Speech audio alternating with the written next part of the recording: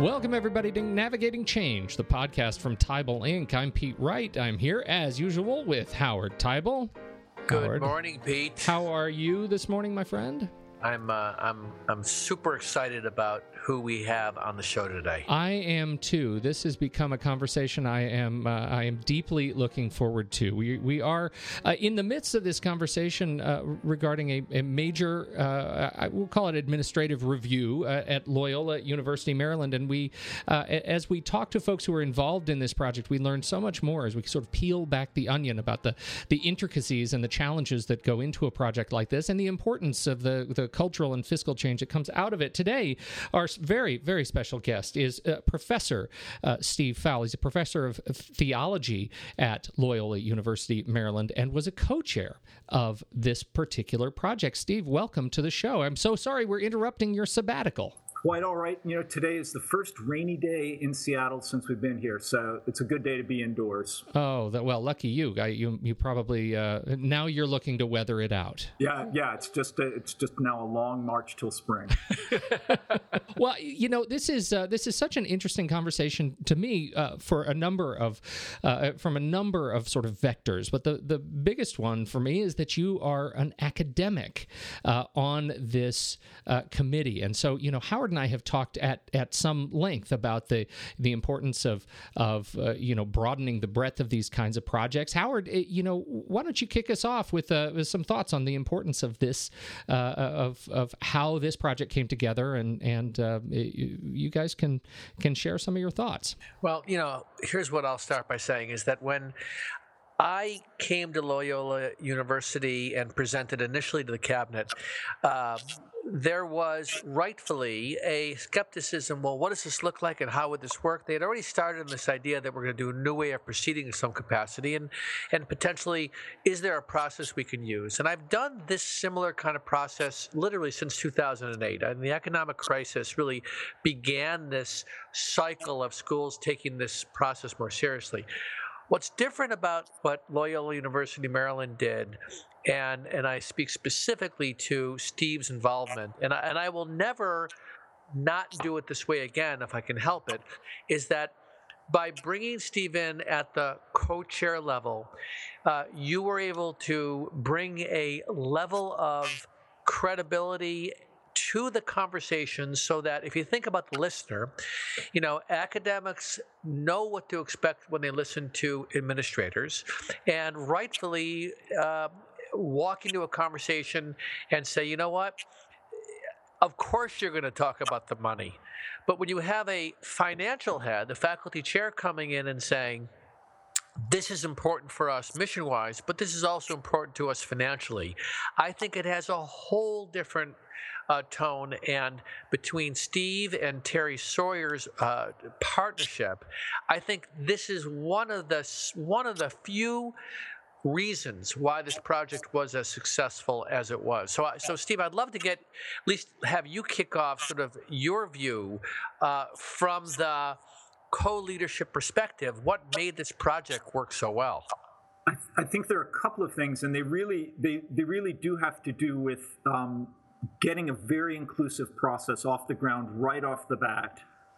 We had about 125 faculty, administrators, and even some students participate in our process. And so by the time we got to the end of it, we had a large segment of the entire university that had been very actively involved in things. And so when hard decisions had to be made, when we had to do things that nobody really liked doing, we had a large amount of buy-in right from the start because people had been involved and they knew what was going on. And that really helped smooth things out quite a bit. So I think from the outset, the fact that both Terry and I were able to work well together and be seen to work well together. Yes. So it wasn't the faculty member versus the administrator. It wasn't one of us trying to put the brakes on the other, but both of us working together. We were able to bring in a really wide cross-section of the university and have some good and sometimes very difficult conversations about where we needed to move and changes we needed to make. How were you invited to be involved in this project, Steve? Was this something that you sought out, or was or were invited to join and share your expertise here? Or your how did they find you? Nobody sought this out. That has to be out there from the beginning. I had just started a 2-year term as chair of our academic senate, which is an elected position from the faculty. And as part of that job, I met regularly with the academic leadership team.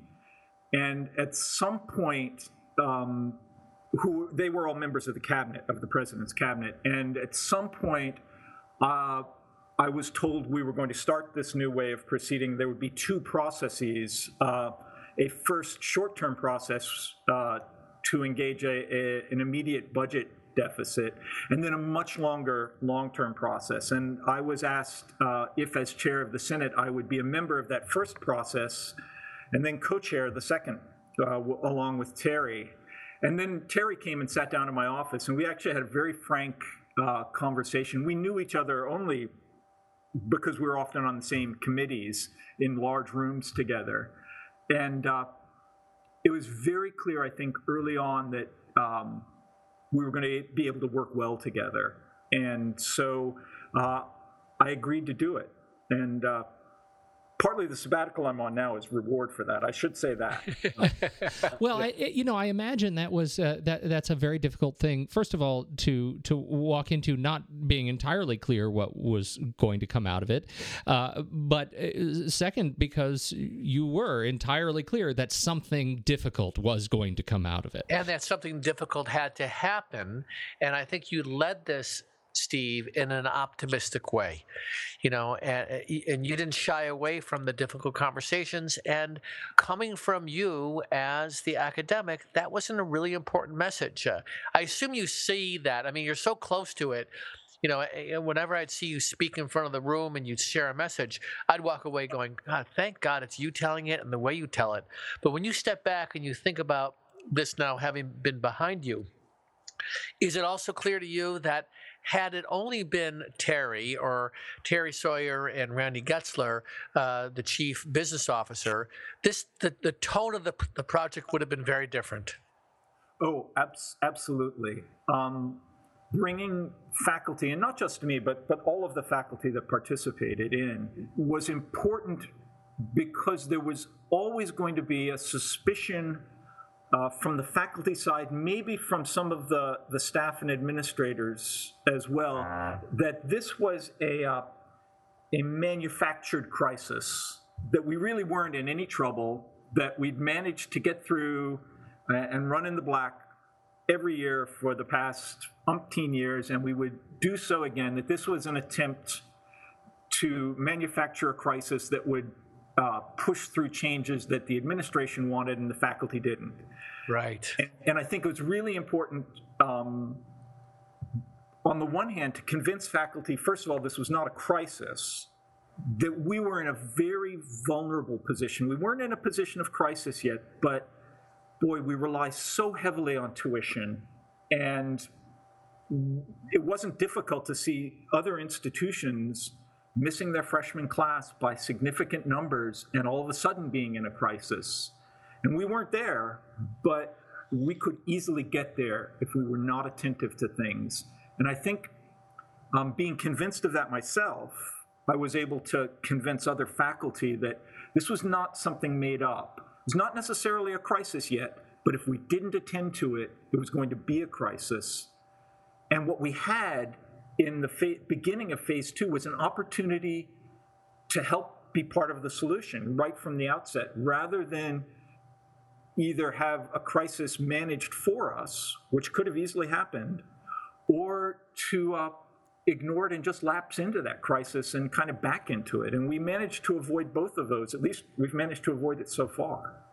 So one of the things I'd love, and I think coming from you is versus me, because I think you had to live it every day, and the role that we played was to help guide when it was necessary. But I remember at one point you were talking about that this was what we did here in all the years that you've been at Loyola, that how we did this was wholly different than anything we've ever done in the past. There's always been tough decisions. There's leadership bodies that have to make them. But I remember you talking about that and really the how you do this. So I think for listeners who are thinking, well, what are we actually talking about? What was it about this that was different, you think, for the community that you spoke to around, how this was completely different from how we've done this in the past? Because I remember the other day when Pete and I were having an initial conversation with Randy Gensler, one of the points we talked about is that I think what Loyola did very well, and I'd love you to speak to this, is how you guys used us as partners, and that it really was the case that you took ownership for the process and the outcome, and the way you used us in our consulting capacity was to help enable where you wanted to go. But it was always the case, and there were times you had to pull me back because I wanted to get up there and lead some things, and you guys were very clear. No, we're going to lead this piece, but you knew how to use me, and I'm telling you that is unique. It's very often the case that institutions don't know how to use consultants well, and I think you targeted that. So say a little bit about how we partnered, because I think that's an important lesson for people who are looking to bring in consultants to help with projects. Well, and I would just add to that, Howard, that and this is, I'm speaking as a member of a faculty body myself now, that there is a natural skepticism of outside support that comes in to help an administrative project certainly at our university. And I'm curious, as you answer this, if you could talk a little bit about what may have helped you get over the hump, sort of your own, if you had any, natural sort of skepticism of this project. Yeah, absolutely. We have, and this may just be a feature of all universities, but faculty in particular have a deep suspicion of the way we have used consultants in the past and brought in outsiders when it seemed like we had more and better expertise internally, or that we had hired people and were paying them large amounts of money to be able to do this. And if they couldn't do it, why were they still in their jobs? And we have a consultant, all of the suspicions. It's, I'm sure it's not unusual. And I have to say, Howard, and you know this actually, is that I shared that right at the outset. And first of all, I think watching you help us through phase one was really important in sort of changing my views, because I think at points we were stuck, I really felt you came in and moved us in really helpful ways. And then when Terry and I sort of argued this out, because I knew that as the voice of the faculty in this enterprise, I had to at least argue a sort of skeptical position for using consultants. Terry and I went back and forth on this, and at the end of the day, I was convinced that we both needed help, because neither Terry nor I had done anything like this ever before, and that working with you would provide us that help and also enable us to have a lot of opportunity to push back, to change direction, to do it our way. And and then working with you, we often had to negotiate that on, not on a daily basis, but periodically, to say, well, I don't think we ought to do it that way. And you pushed back and said, well, we should. And we got to a point where we were really able to work well and collaboratively. In many ways, I think as consultants, we walk into these situations, and even if we have good people skills, I think we underestimate the skepticism that you spoke about so clearly. And I was skeptical. I think I had, in some ways, to be honest, an inflated view about my ability to even engage faculty and do it my way. And I think both of you opened my eyes to this is where we need you to step back, or don't do all this cutesy stuff. And I mean, there were times I wanted to talk about models, and I have learned, actually, you and I haven't talked since then, but I have learned now when I'm in front of faculty, I really cut to the chase, and I'm not trying to prove, all these financial, interesting, here's change models. And I had this conversation recently with a provost, and he totally appreciated the fact that I understood I needed to work with faculty different from the way that I'm working with administrators, and that's a gift. So so thank you so much for helping me see that. No, I think the model that we developed was really the model of a really good conversation, where right. Strong views are laid out, alternatives are proposed, arguments are had, but it always was productive. It was never just argument for argument's sake, which of course faculty sometimes love. It was always a productive argument. The other thing that I think is always worth mentioning, because I think it is if you think about the different things, the critical success factors, one of them obviously is the president stepping in with a vision, recognizing that he doesn't know how we're going to do it, and in many ways turning it over and trusting you guys to lead, and then still playing a very important role of helping with the nomination of who's going to be the team leads, who's going to be on these project teams. I remember a meeting when we really were deconstructing that, and we were also talking about what they're going to focus on. And because you guys were so mindful around that, I think that's another thing that's so important, is that the president stepped back, after stepping in, let you guys do it and didn't micromanage it in any way, but then also you put the right people on these teams. And you had to manage it because it didn't always go smoothly. But that's the other piece of this that I think is really important, is that let's not forget the different leadership elements that played here. I think this gave the opportunity to many people to demonstrate a different level of leadership, from their seat. Oh, absolutely. Boy, you've just raised a whole bunch of things that really need, are worthy of a lot of comment. And I guess the first thing is to say how, in retrospect, and probably even from the outset, how well Father Linnane, the president of Loyola, handled this, in that he let us really do our work. He genuinely said, go and do this, and he did not interfere in any sort of way. And yet, it was also his process. At the end of the day, he was the one who, owned the recommendations, modified them, directed us to move in particular ways. And it really worked well in that he started the process, he let us do it, but he ultimately took full responsibility for, making the right recommendations and then sending them out to the people who were going to actually work them out. That was great. I think a lot of the faculty felt at the outset that he was going to be manipulating things from behind the scenes. That never happened. And I think not only did it never happen, faculty were confident it was never happening. And that made all of the difference. That gets to I think a really important question as we sort of drill down to the end of our conversation here is, how do you find? Well, I guess this may be a two-part question.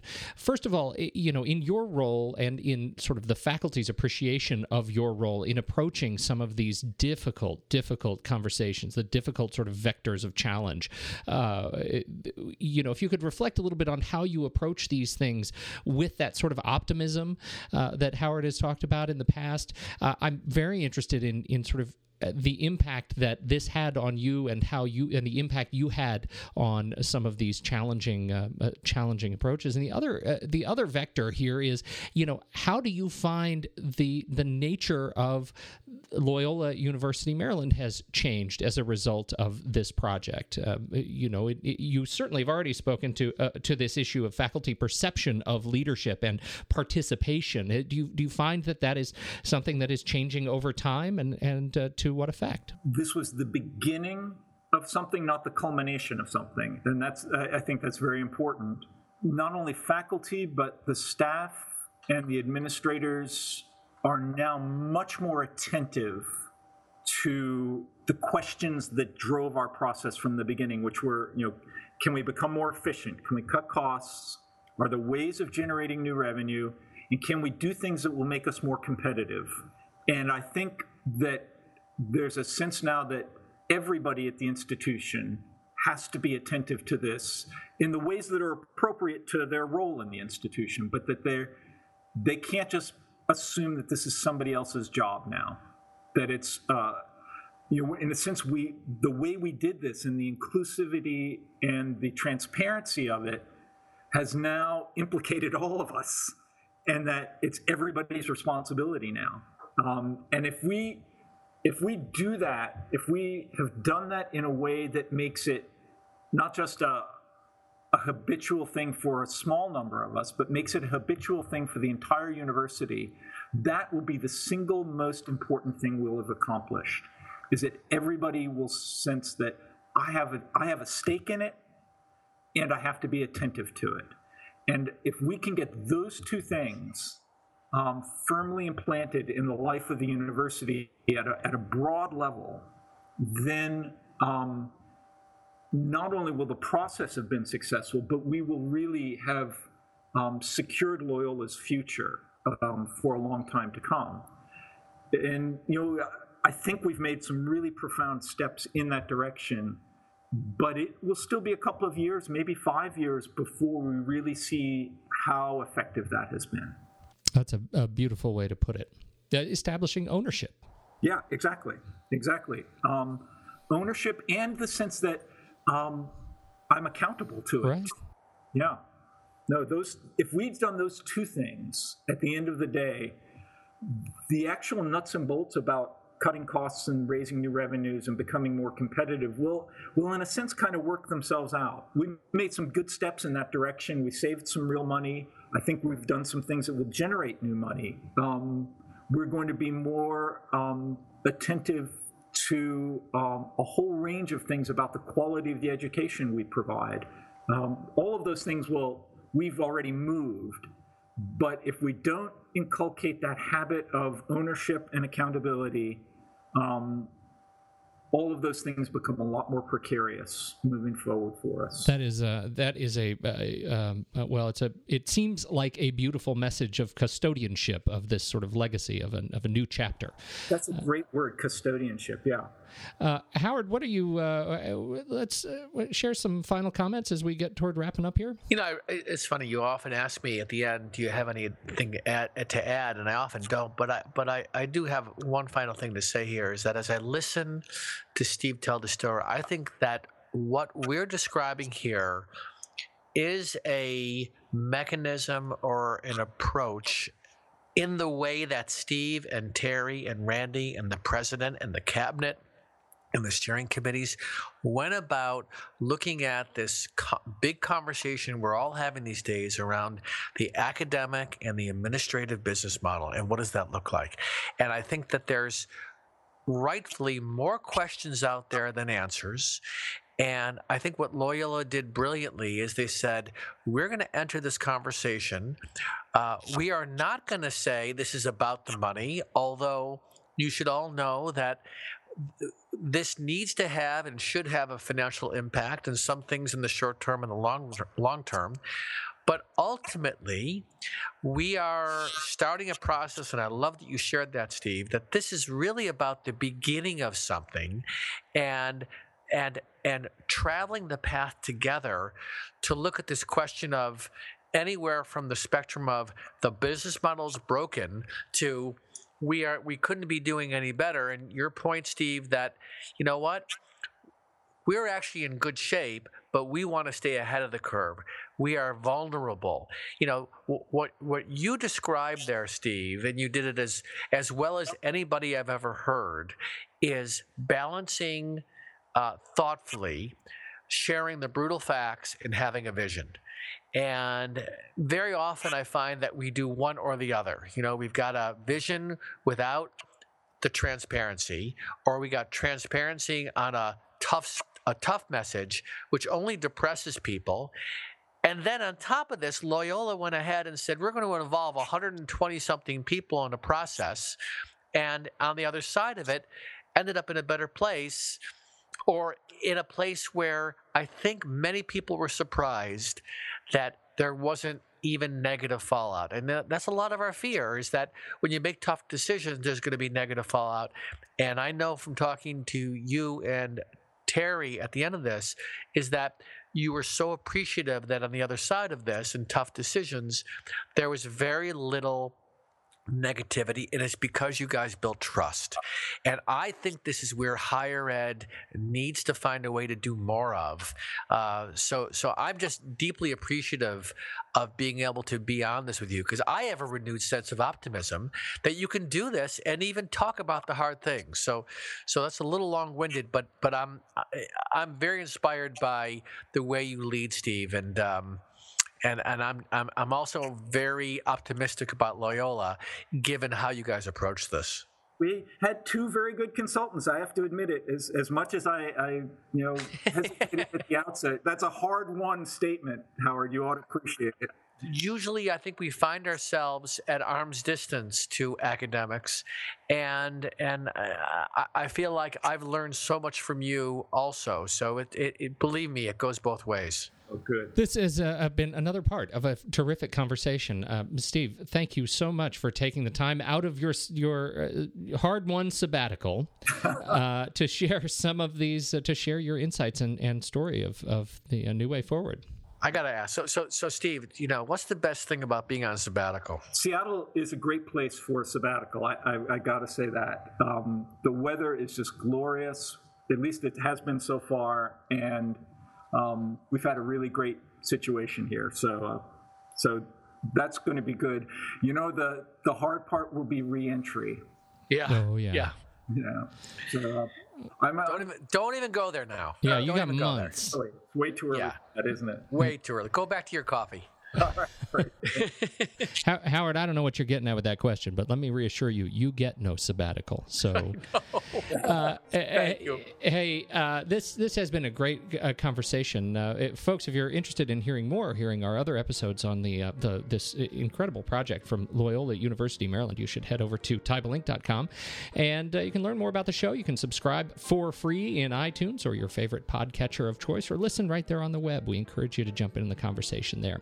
On behalf of the fantastic Professor Steve Fowle and Howard Teibel, I'm Pete Wright, and we'll catch you next week on Navigating Change, the podcast from Tyble Inc.